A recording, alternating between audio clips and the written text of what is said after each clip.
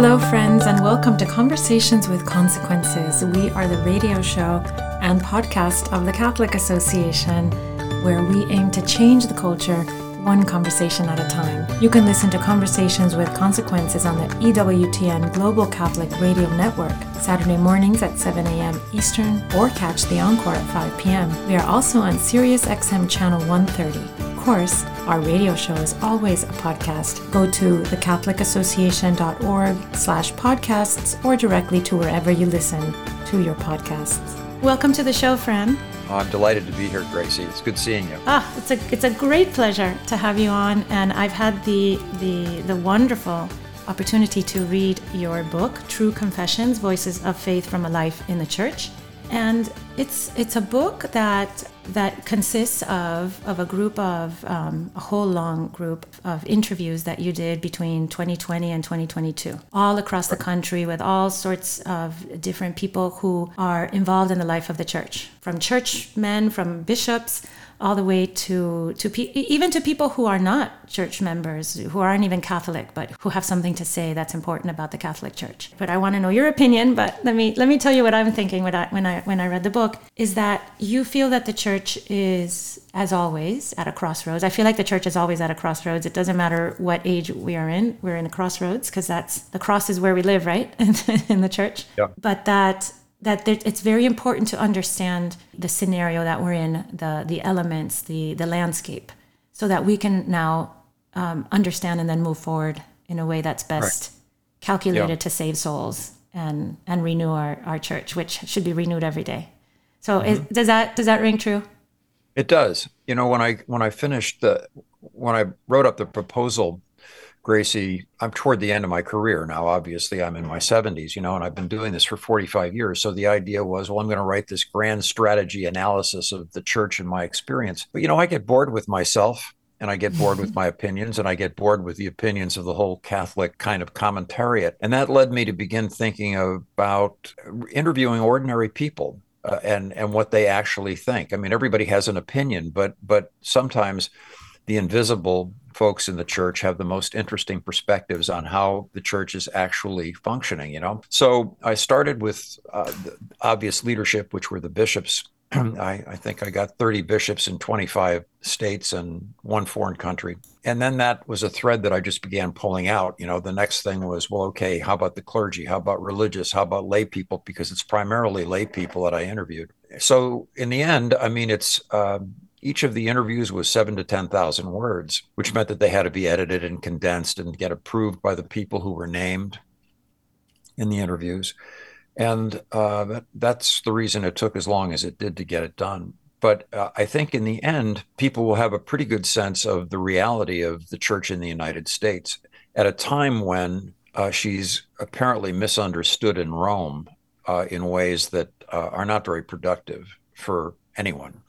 So I'm happy with the people that I talk to because I think they're representative of faithful Catholics in the United States. They were certainly not quiet about criticizing things that they felt were wrong in the church, but they're deeply faithful people. I mean, they're people who actually practice their faith, believe what the church teaches, and want the church to succeed in her mission. So it's a little bit of the opposite. It is the opposite of that of the survey that went out with the synod on synodality that went out to every Catholic who says they're Catholic, but they come to church maybe on Easter if it doesn't interfere with their brunch plans, which I shouldn't laugh. I'm sorry, that was cruel of me. But I didn't have any interest in. I deliberately avoided people both on what could be called the left and the right extremes of the church. I wasn't interested in hearing complainers, chronic complainers, or the tepid, or the people who are just chronically unhappy with the church. I mean, they already get all of the attention. I wanted to hear the concerns of people who actually practice it at considerable personal sacrifice. I mean, of course, the bishops are extremely interesting because I gave them anonymity. And when you do that, they actually say what they think, not what they think they need to say. Well, I shouldn't say, but I immediately recognized our archbishop. But that's, when you know your archdiocese, then you of course you're going to recognize your archbishop. Well, hopefully you're one of the very few who do. But when bishops speak publicly, they have to speak prudently because their words are so easily misrepresented. And they will be misrepresented on purpose. Yeah, yeah. So when you give them anonymity, they actually relax if they trust you and tell you what they think, and they did. And I think what emerges is a pattern, a portrait of men who are very devoted to the church and are human beings, have their own reservations and frustrations and worries, and hearing those things, and also hopes, and hearing those things authentically is very powerful. Another chapter that I just loved, the one that I read, I've read it 100 times, and every time I read it, I get very emotional about it, is The Special People. Oh, yes. Me too. When you're dealing with people who are making serious sacrifices in dealing with disabled or orphaned kids that they adopt, I mean, their stories are just tremendously powerful, I think. And that is a beautiful chapter. And I know some of the people that are in that chapter, and the way that their relationship to the church, their relationship to God through the church is such a.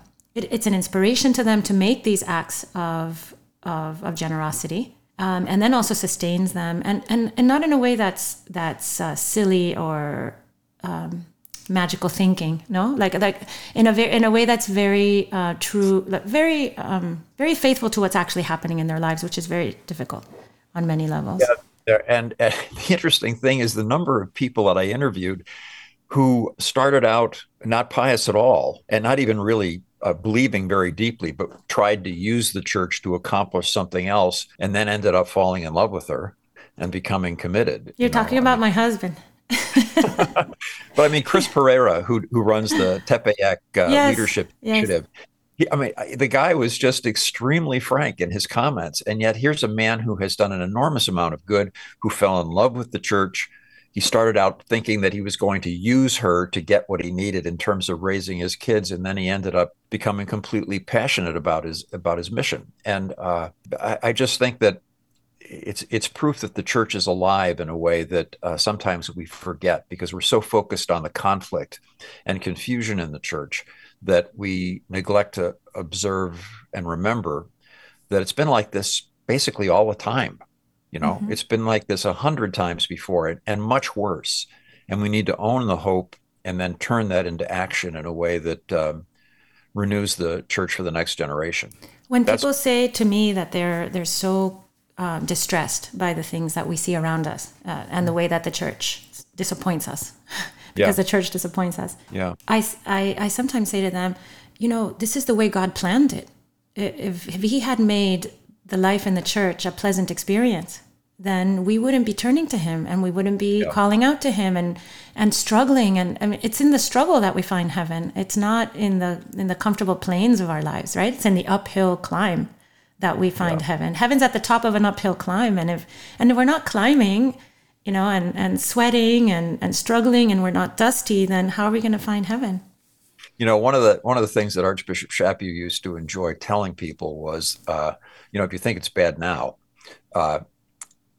imagine what it was like during the period in the church when you had the Arian controversy, or when the bishops and church leaders were meeting to draft and perfect the creeds. The bishops would have fist fights, and that's a true story, because what was enormous things were at stake, and the idea of kind of a conflictless church is imaginary. It's sentimental, and it's not real. We were living a couple of years ago, Gracie, and it was about a decade ago, actually. I remember saying to some friends that we were living through a second Reformation, and I remember being almost laughed out of the room, because it just seemed to be our time seemed so completely remote from the 16th century, and of course it is. But I didn't mean it that way. I meant reformation, restructuring. We're going through a period when we're reimagining, restructuring the way that we think about institutions, about our own humanity, about the nature of our sexuality. All those things are up in the air and being fought about right now. And so I meant reformation in that sense. Mm-hmm. And we're right in the middle of it, and we've been through these things before. They're very difficult, and you have to really cultivate a sense of hope and fidelity during that period. And isn't it natural that we, as the church as an institution, is caught on her back foot? I mean, it's natural, right? I mean, Yeah. technology grows by leaps and bounds in a way that we can't keep up with. The sexual revolution, the result of the pill, I think, are also ideas from the Enlightenment, and that also is so hard to grapple with. It's like God is sending wrenches. No, He's throwing wrenches in the works so that Yeah. so that we stop and reassess and we form ourselves anew in response to new landscape that we're living in. I mean, we I have think to adjust and adapt. yeah, I think people need to also own the fact that we've had a very long period of tranquility in this country, you know, Yes. stability and a tranquility that misleads people into thinking that this is the way that it always was or it always should be. That doesn't work that way. You know, we're dealing we're dealing with real evil in the world, um, uh, that penetrates the church as well sometimes. And that has to be weighed against the fact that, I mean, if you look at the church, one of the bishops that I interviewed makes this point that if you think it's bad now, take a look at the 11th and the 10th century, where you had, I mean, actively wicked popes. Wasn't there a pope at that time that was exhumed and then put on trial? His bones were put on trial. I'm not sure it was in that century, but there's one of them out there that did that. I mean, there's one that I mean, was imagine the kind of resentment that you're holding for someone to do that to him. and that's not been part of our. It's certainly not been part of my lifetime at all. I mean, we've had a string of really tremendous popes, and it's something to be grateful for. You know, the other thing too that I wanted to stress in this is I think we have a Roman audience that misinterprets the American church in a significant This way. came out over and over again in many of the interviews, and I was happy to read about that in a way that explained to me some of the things that I've found difficult to process. I want to separate this from Pope Francis because the people who have been nastiest to the American church are people around him, not him personally. And that's something that I want to stress in this interview is that none of the bishops expressed any disloyalty to the Holy See or Oh to no, Pope nothing. Francis. Yeah, quite the opposite. I mean, they're puzzled, they're frustrated. One or two were irritated, you know, by the treatment the American Catholic environment is getting from Rome. But nobody was disloyal. They were all very faithful, very, and that's just natural. I mean, Americans are very faithful to the Pope. They love the Pope, and they love the Pope because we were a mission church for a very long time, and we relied on Roman support in order to survive in a frequently hostile Protestant country. But I think it's important to understand that the church is much stronger in this country than in a lot of other places in the world. And it's puzzling and frustrating that Rome doesn't see that. There was a piece by Antonio Spadaro and Marcello Figueroa, I think was his last name, Presbyterian minister out of Latin America, who published a story back in 2017 in La Civiltà Cattolica. It was just a crazy story. I mean, it was completely ignorant of the reality of American Catholic life and very deeply critical. And to the degree that infects Roman thinking about it, the American Catholic Church, it's very unhealthy, you know, and causes a certain degree of confusion and bafflement on the part of church leaders in this country. One of your chapters was very interesting to me is on the new Americans through immigrant eyes. Yeah. And yeah. I'm not only an immigrant, but I live in a community which is 100% immigrant, except for maybe my husband. I think there's like 3 Anglos in our whole island.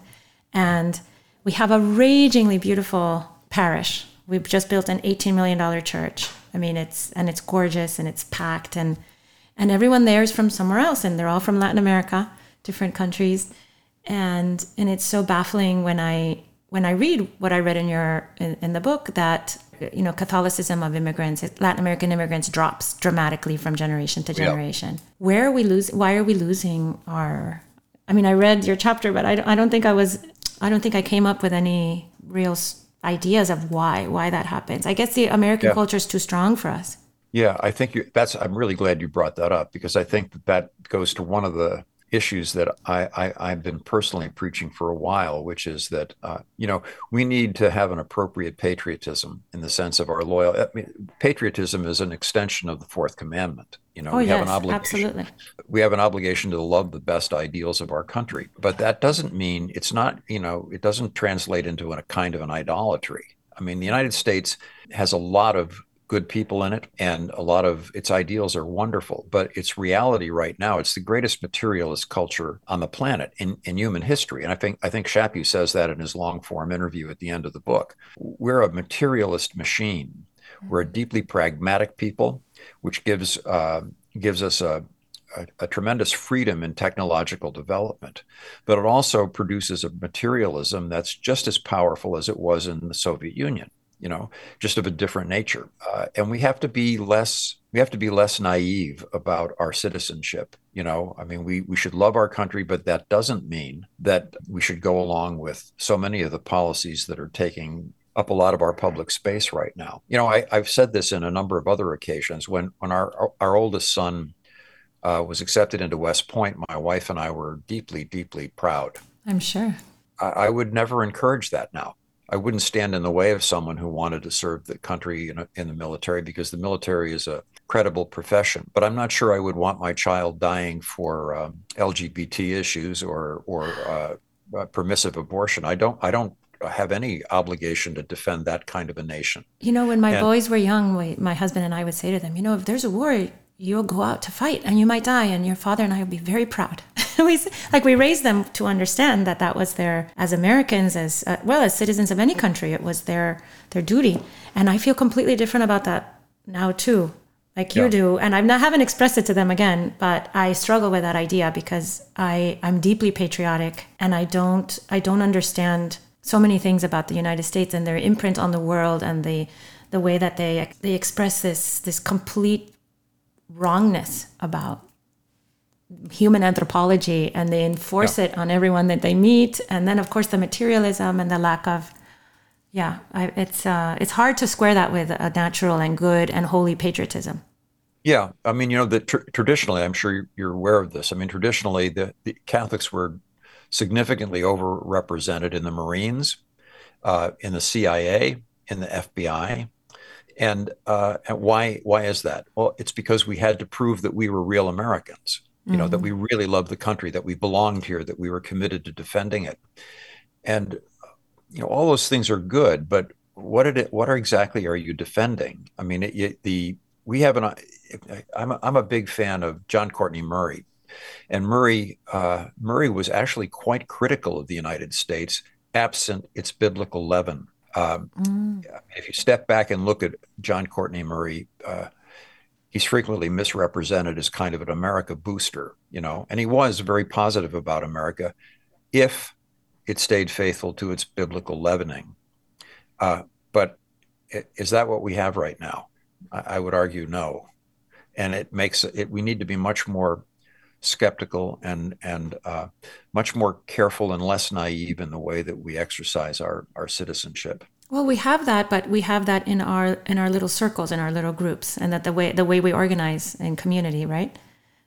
So we're able to do that on the lower level, on the smaller level, but it's not translating. First loyalty has to be to the church. Our first loyalty has to be to God and to our obligation to confess Jesus Christ. But we have a deeper obligation. We're primarily Catholic Americans, not American Catholics, or by the other way around. Excuse me. We're primarily Catholic and secondarily American, is what I'm trying to communicate. The national identity is less important than the religious identity. That's a complicated statement, isn't it? Yeah, but that's certainly the way that I've lived most of my life. I'm very skeptical of our politics, and I think everybody should be. If you look at the choices that we're facing this year, for example, they're not exactly positive ones. No. And so where does that leave us? I mean, we have to use the head of the Human Health and Human Services Department is a man who wears a skirt. Yes. I fixate on that. I fixate on that because I'm a physician, and so much of my life is about health and human services. And the man wears a skirt. And we're all supposed to cooperate with the lie. And if people get in the habit of doing that, then they forget what truth is. And it's a pattern that was exercised in the Third Reich. It was a pattern that infected the East Bloc and the Soviet Union. I mean, it's everybody's going to cooperate in the lie, and then that becomes the truth. Well, no, it doesn't. Mm-hmm. It doesn't. And maybe that's what Catholics are here for, to be that part of the country that still recognizes the truth. Yeah. And I mean, if we do that, if we're able to embrace that and be brave enough to carry that out. Well, the good news about the United States is that there's still tens and tens of millions of good people, which means that there's still a real leavening of goodness in the country, and it's still remediable. It can be turned around, but not if we're all asleep at the switch, And you see that all the time, right? You go out into the world, whether it's to I don't know, to Walmart to shop or to get your oil changed, and there they are. There's America, and they're lovely. They're wonderful people. Yeah. I just came back from the South. I was in Alabama for some interviews at EWTN, and I came back, and we live in Philadelphia, the Philadelphia area, and it's a pretty rough city. I mean, the whole Philadelphia region's a pretty tough environment. Great environment once you're part of it and once you get used to it, but it's pretty direct. In Alabama, I mean, people were just amazingly nice. Yes. It was just, I had forgotten that they existed. I mean, there was just, and I've seen the same in South Carolina. The South still has a lot of that courtesy, human courtesy that it's lovely. Kind of evaporated some in other plays. I was picked up by a driver to go to an EWTN interview and at the airport there, and I jabbered at him all the way in the car because that's what I do. I'm Cuban, so I talk and talk and talk, and everything I asked him about. He said, "Yes, ma'am," with the loveliest tone, so polite. By the end of the drive, I said, "I think I've driven you crazy." "Oh no, ma'am." Oh, yeah. Well, even the TSA people at the airport were nice. I couldn't believe it.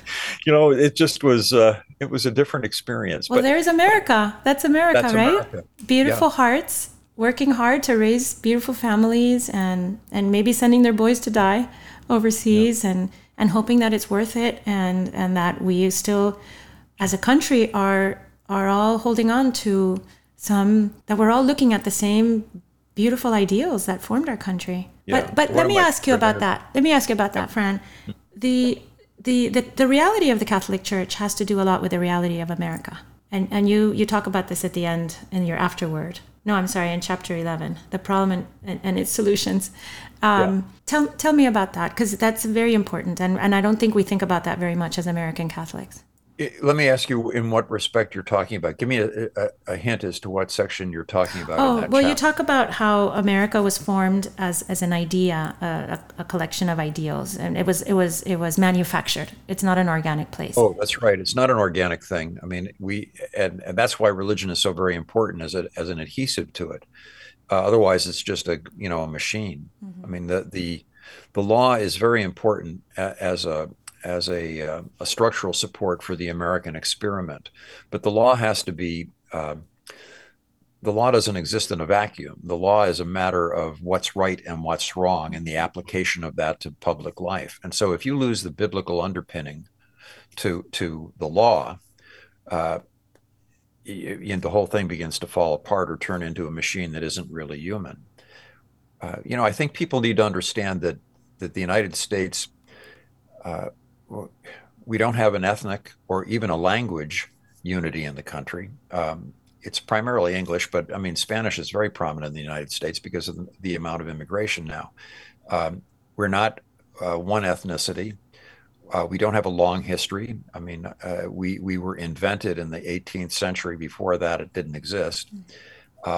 It's experimental, and the experiment can fail if certain things aren't kept alive. Shappy once described this as a mixed marriage. I mean, a mixed marriage of the biblical and the ideas of the Enlightenment, and it's always been a tension there. A good tension that's produced a fantastic country, but it requires both pillars for it to stand. And when we lose our faith by being too materialistic, the whole thing begins to unravel. And you see that now. I mean, when you shift from a manufacturing economy to a consumption economy, You have to keep consumption and desire going in order to make the whole thing work. But if you do that, what you're doing is making people look inward at their own desires and their needs and their appetites, cultivating those appetites, and pretty soon that's all they're interested in, or they're interested in an unhealthy way. And I think that's what we've got. I mean, we don't do enough thinking about the people that we are. In fact, we don't do enough thinking at all, except in purely technical terms, in order to improve delivering products. And it's not a good place to be. Well, Fran Maier, you have written the book exactly on this topic, looking at who we are as Catholics, as American Catholics or Catholic Americans, and how we can understand ourselves better so that we can continue being that other pillar, no, in our American society, so that this country becomes what it could be.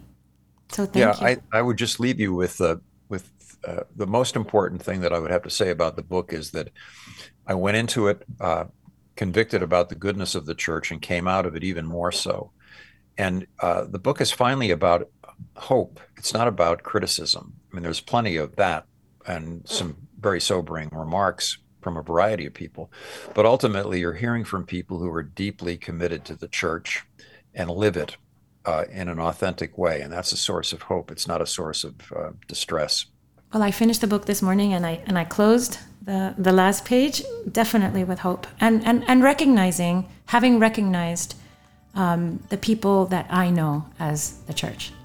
Yeah. I don't know the political. I read about the political church and the culturally divisive church and the complicated church, but the church that I know day in and day out is the church of your book, and it does fill me with hope. So thank you so much, Fran, for joining us. Thanks, Gracie. God bless you.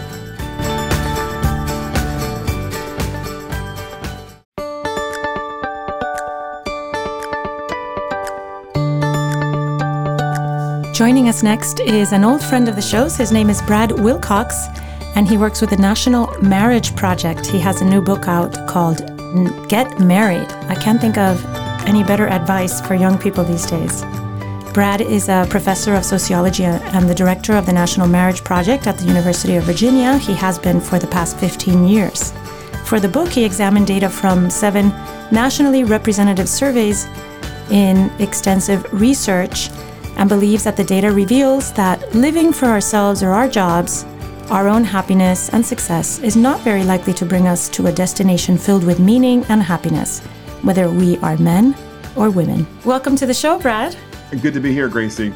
So, Brad, as I mentioned a moment ago, your new book is called Get Married.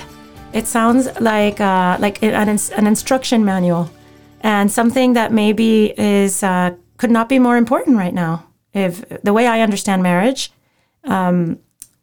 as a bedrock institution and as also like a guide towards prosperity of all sorts, like flourishing, I should say, of all sorts. This is like a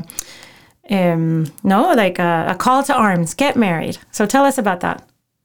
Yeah, Gracie, there's no group of Americans today who are less lonely, more financially secure, or happier than married men and women. But I think that the sort of tragic irony of our moment is that marriage has been getting a lot of bad press, a lot of bad social media. And so we're seeing that a lot of young adults, particularly younger women, think that marriage is a path to misery or not being very happy. There are too many sacrifices that are required by being a spouse and a parent.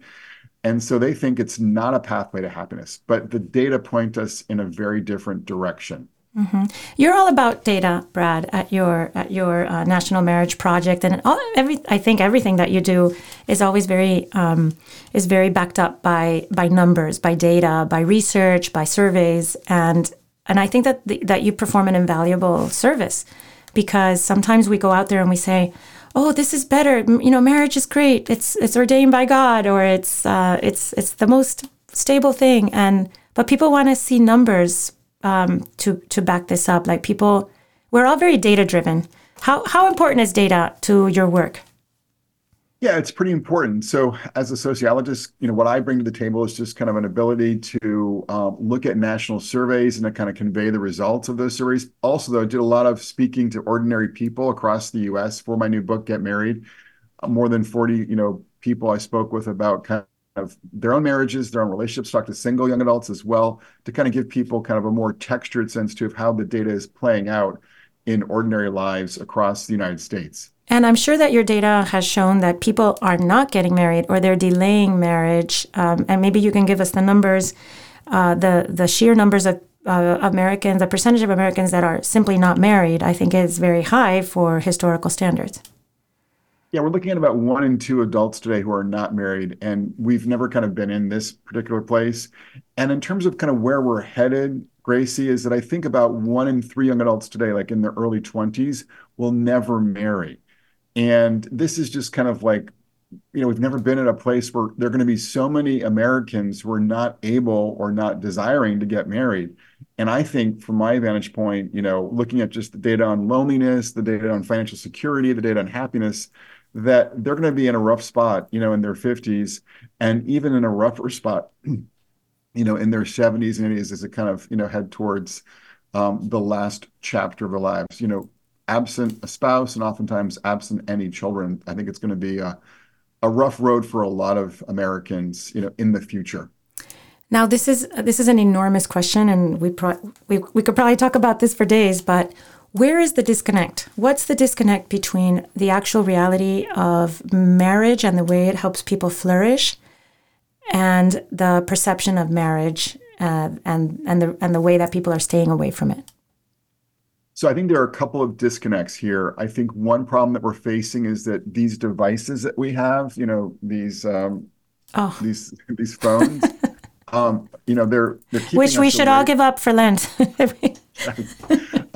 It just means less socializing, less dating, less volunteering, less church going. And these are, of course, places that we can meet people and begin to forge a relationship, a romantic relationship, and then that can lead to marriage. So that's part of the problem, is there's too much time on screen, not enough time in the real world. I think another big problem is that women and men today are kind of inhabiting opposite planets oftentimes. I think a lot of women are skeptical about men, both in terms of seeing them maybe as predators or as guys who are not going to help out, on the home front, or they're not going to kind of like be good, reliable breadwinners. So that's certainly, I think, one problem. And there are plenty of men who think of women as like these people who want to just sort of take advantage of them financially and otherwise. And, marriage is not a good bet, and we've heard this online, right? People like Andrew Tate articulating this perspective. So that's part of the problem as well. And then we are seeing, to be frank, a lot of young men are floundering. They're not doing well in high school. They're not going to college. They're not going to trade school. They're not really doing well in their jobs in their early 20s. And so they're really not very marriageable or dateable. And this is another part of the problem. So there are a lot of challenges. I would say the other final thing that I would mention is that, marriage is an institution with certain norms and values and aspirations. And our culture is not doing a very good job of kind of communicating the value of marriage and all of the virtues and values that go into forging a strong and stable marriage. In my book, Get Married is designed to give people a sense of what those values and virtues are if they wish to get married and have a happy and stable marriage. One thing that occurs to me is that people don't have a roadmap to a good marriage. Like they don't even have a map of what that would look like. Like, what's a good marriage like? What's the kind? They haven't seen it. Maybe they grew up in a broken home, or a lot of people around them. A lot of people when they were growing up had broken homes or divorces. Maybe they have nothing. They don't know what to look for in a person. Like, who is the kind of person who you could entrust your entire life and future and children to, and then also expect for them to stay around for the duration? Yeah, so I think that's exactly on the mark. And I talk in the book about the 5 C's. They are communion, children, commitment, cash, and community. And the idea there is that when it comes to communion, you need to kind of keep the romance alive. It's not the only thing, of course, in a marriage, but keeping that intimacy alive in your marriage is so important. I talk about the value of regular date nights, for instance, in forging that communion. When it comes to children, recognizing that your marriage matters not just for you or for your spouse, but for your kids, and kind of trying to keep your marriage strong in part for the benefit of your children. When it comes to commitment, recognize the importance of fidelity, and then also kind of keeping the D word out of your of your mind and out of your conversation. I mean, it's not even a possibility. So if you're kind of just more committed, practically and emotionally, that's going to be good for your spouse and for you, both in terms of, less divorce, but also just a stronger marriage. The 4C cash, money still matters, obviously, for marriage. And what's interesting is there's a real gendered story, Gracie. It's really more about the husband being stably employed. And whether the wife works or not today doesn't matter in terms of marital happiness. But what's very clear is that when the husband is stably employed, couples are more likely to get married in the first place. They're more likely to be happily married, especially when there are kids in the household. And then they're more likely to stay married. What we see, for instance, is that when the husband loses his job, divorce goes up by 33%, based on a Harvard study. But when the wife loses her job, no effect on the stability of the marriage. It kind of just underlines that even in 2024, there's still a way in which both women and men are looking for the husband to be a reliable breadwinner. And the final C is about community. Birds of a feather flock together, right? And so you are your friends. Again, you are your friends. That's exactly right. Okay? Yeah. And if you have friends who, in the face of some kind of, normal difficulty, maybe one spouse is depressed, maybe one spouse is, just not as romantic as they were, when you were dating, there's some kind of issue, and every couple has issues in their marriage, at some point or other, or ongoing issues. And if your response in the face of these sort of ordinary marital difficulties is to head towards divorce court, in terms of that's what your friend does, then your odds of doing the same thing rise dramatically. By contrast, if your friends are in the face of ordinary difficulties in marriage, just, managing to work it out, maybe go to a, retreat, counselor, priest, whatever, and they're kind of sharing that experience with you, then when you face difficulties in your own marriage, you're going to do the same thing, at a much higher rate. So the point here is that surrounding yourself with other couples and other people who value your marriage and are there for you in tough times is the way to, navigate marriage successfully. And what we see is that typically couples who are regular churchgoers or involved in a synagogue or a temple are more likely to be flourishing in their marriages because they have other people in their lives who are with them and for them on this incredible journey of being a spouse and a parent. Is this book of yours, is this the kind of thing you could buy and give to somebody some young person who you see? I have this around me, countless examples around me of young people in their 20s who are dating fabulous people that they love, who love them, that are obviously keepers, as we say, right? This is a keeper. Right. But they're not pulling the trigger. They're not going the next step. Do you think that this is a good book for someone like that, to encourage them, to give them sort of a map towards the happiness of marriage? Yeah, I mean, I think this book kind of does really articulate kind of the value of marriage, as well as kind of giving people a sense of these are 5 things you can do to maximize your odds of being happily married and stably married. So that's, part of what the book is doing.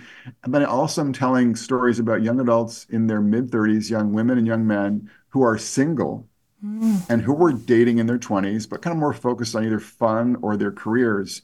And now they're unmarried and they're not dating anyone. And they realize, I should have spent my 20s being a lot more intentional about finding a spouse.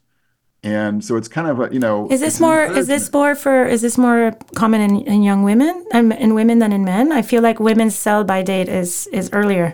they run out of options as they get into their 30s. Both women and men, I think, there's a kind of a prioritization of career. I call it the Midas mindset, and just kind of like living, your best life, as a single person. Lots of travel. Right? Using your money for the things that are fun and exciting. Yeah, not realizing that, when you're, I'm 53, when you're 53, you look back and the things that are most meaningful to you revolve around your kids and your wife or your husband, Mm-hmm. Yeah. I don't know if you address this in your book, but maybe we could talk about it. When you see these surveys of young people, very young people, and they're like 18 to 25, or even a little younger, they say crazy statistics like 25% are not heterosexual. Don't think of themselves as heterosexual. They're other, and we'll leave the alphabet list. We don't have to talk about all the different variations. But do you think that the fact that we have been feeding our young people on a diet of sort of sexual expressiveness is also keeping them from imagining a stable future married? I think just social media in general, Gracie, is oftentimes kind of giving people a poisonous message. If you look at Instagram or TikTok or Twitter, depending upon the accounts you follow, you often see people making very negative remarks about the opposite sex or critical comments about marriage or having children. Like there's obviously been all these videos on TikTok, with the dinks celebrating, having no kids and Wait, just tell us having what a great dink is in case our listeners don't know. dual income, no kids. And there are all these TikTok videos where these dual income, no kids couples are sort of saying, we get to sleep in on Saturday morning. We can go, to a cafe. We can travel at the drop of a hat. Life is awesome without children. And there's sort of similar, videos. Obviously, Andrew Tate on the right is sort of a figure who is telling young men they should steer clear of marriage. I talk in my book about a lot of elite liberals who kind of ding on marriage from more of a woman's perspective. And one of the things that they're sort of arguing in their own ways is that the sacrifices that come from being married, that come from being a parent, sleep, compromise, conflict, sharing your money, not being able to travel to teenagers, selling teenagers, crying toddlers. It's incredibly, there's no question that the stress of being a parent is a lot higher than the stress of being a single childless adult. Okay, let's grant that. But what they don't tell you, right, is that when it comes to loneliness, when it comes to meaning, and when it comes to happiness, there's no group of Americans who are doing better than married dads and, yes, married moms. So there's just, we've got, a situation where marriage and family life have a lot of bad press and a lot of bad vibes. And yes, they're tough, but it's sort of like what Churchill said, like democracy is the worst thing, unless you look at the alternatives. Except for all the others. And being a parent can be really, really tough, really hard. Do you address the end of life and how we're headed for this loneliness hellscape without marriage and children? Not at length. I do have a chapter called The Closing of the American Heart, where I'm talking about, marriage rates down, dating is down, childbearing is down. What does that mean? Well, that means there are going to be a lot of kinless Americans heading towards the last chapter of their lives. And if you look across the Pacific Ocean to Japan, we can see this playing out already. And the picture that's painted, even by the New York Times, I referenced this big New York Times article talking about there are all these companies in Japan that are specializing, unfortunately, Gracie, in cleaning out human remains that have been discovered, a week, 2 weeks, even a month after someone's died, because there isn't anyone, there's no kin. That is so tragic, Brad, to think of someone dying alone, so alone that no one even notices. Exactly. So, this whole idea of like living for the moment, which I think is, the case for too many young adults today, can put you in a bad spot as you head towards your last days. What about the drive in Americans for like sort of a radical individualism and independence? And I do it myself. I do it my way. I did it my way, like Frank Sinatra sings. Yeah, that's the problem in part on steroids is that, this idea that I can live for myself, I can live for my immediate desires on whether it's online or in terms of travel or in terms of like, my job, whatever it is that you think is going to make you happy. Turns out for a lot of people that they're sort of surprised to have an empty home, in midlife and later life and regret that they hadn't focused. I talked to someone, for instance, recently who was a successful State Department attorney, and he was, so engrossed in his career that and doing international travel for the State Department, that he wasn't able to, he didn't really focus on getting married until like, I think his 40s and wasn't able to have children at that point. And now he kind of regrets that he didn't get married earlier. And, he did not have any kids as a guy. So Brad, we are out of time, and I tell us about your book, where we can get your book. It's already out, I know. I can see it behind you on the bookshelf. It's a very handsome book.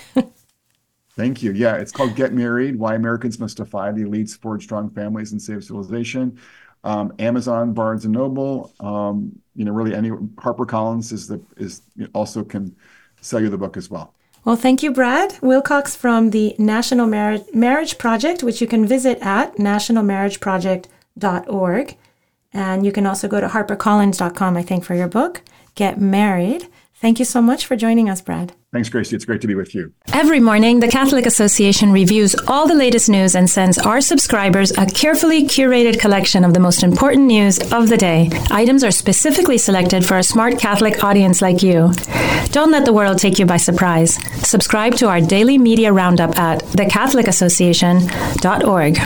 And now, Father Roger Landry offers a short and inspiring homily for this Sunday's Gospel. This is Father Roger Landry, and it's a privilege to join you again and ponder with you the consequential conversation Jesus wants to have with us in the Gospel this Sunday, when we will encounter a Jesus with whom many of us, especially today, are unfamiliar, a Jesus who speaks to us through a powerful prophetic gesture.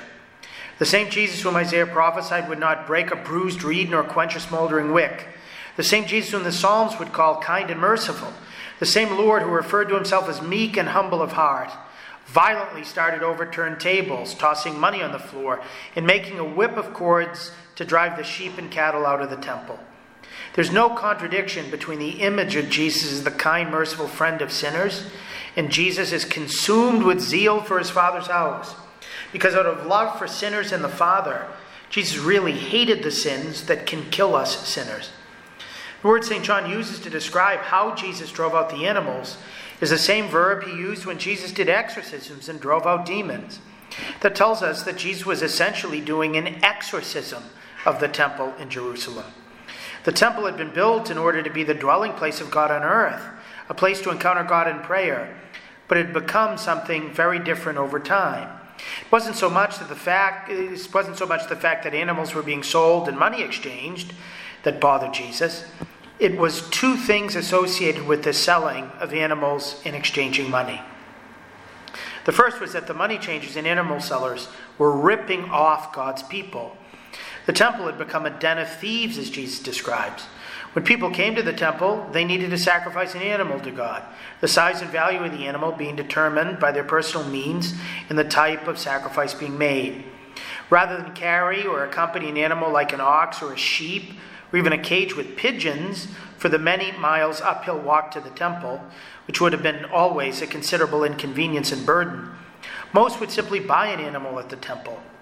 But because there was such a demand, especially at the time of the Passover, the merchants had the market drastically to overcharge people who needed those animals. Others would try to save money by bringing an animal of their own, but they had to get those animals inspected by temple officials, who had to verify that the animals they had brought were unblemished, as the Mosaic law stipulated. These inspectors were often on the take of the animal sellers to find blemishes that weren't there and disqualify the affected animals. The poor would save their money over the course of the whole year for the trip to the temple, therefore, one way or the other, had to pay these enormous prices.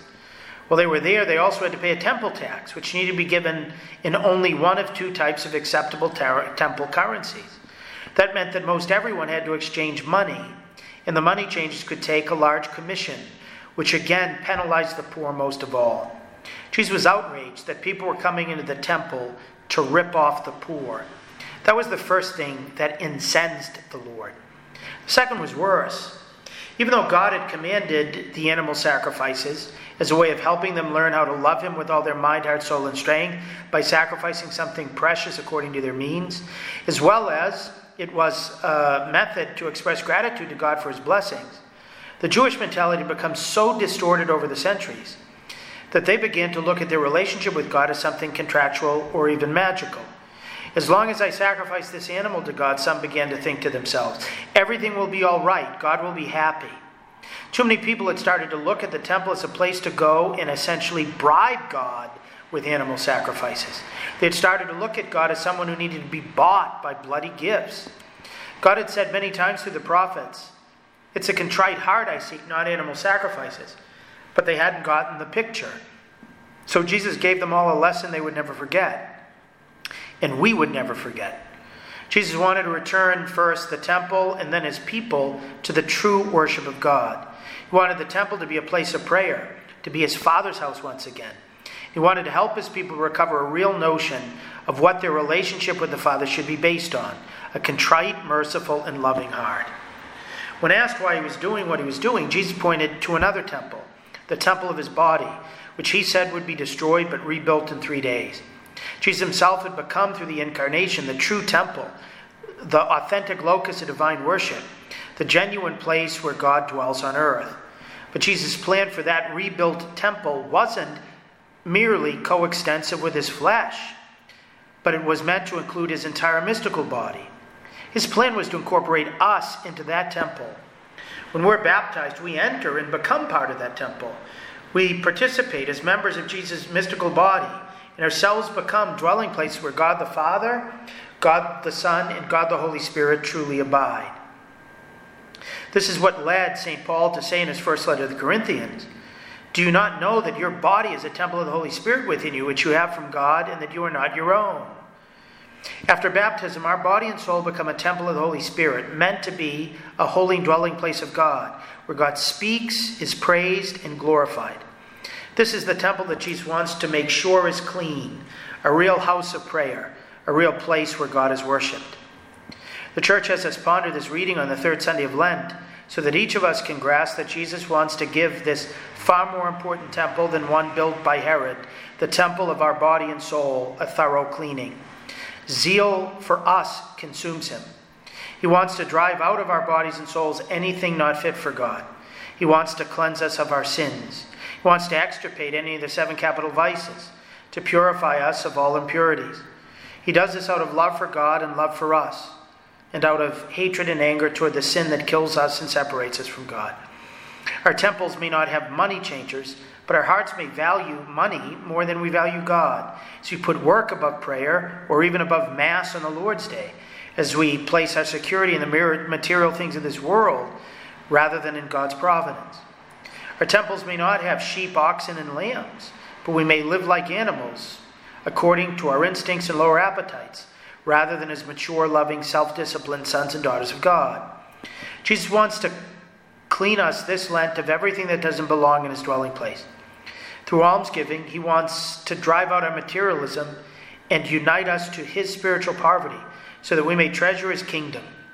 Through fasting, he wants to drive out our hedonism and unite us to his consecrated chastity, so that we may indeed love God and others as he loves his Father in us. Through prayer, he wants to expel our radical individualism and idolatry of autonomy and bind us to his holy obedience, so that together we may, with him, consecrate ourselves to the Father's saving will in all things until death. Every Lent, Jesus seeks to reconsecrate the temple he has created us to be by incorporating us anew in the destruction and rebuilding of his own body, the true temple, crucified but raised on the 3rd day. As catechumens and elect prepare for baptism, as the rest of us prepare to renew our baptismal promises at Easter, Jesus wants to help us make our interior a true place of prayer. He wants to fill us with his own zeal out of love for the Father and for others. He wants to stoke in us righteous anger toward the sins that desecrate the temple of his presence, to allow him, through a good confession, to cleanse and restore our temple back to its baptismal splendor. Those are the results of the consequential conversation he wants to have with us this weekend. God bless you. Thank you, Father. To learn more about Father Landry, check out his website. It's called catholicpreaching.com, and make sure to catch his writings at EWTN's National Catholic Register, where he's a regular contributor. A big thank you to all of our listeners for joining us today. I hope that this show was helpful. I hope that our conversations have consequences, and that those consequences are fabulous for you. Go with our prayers.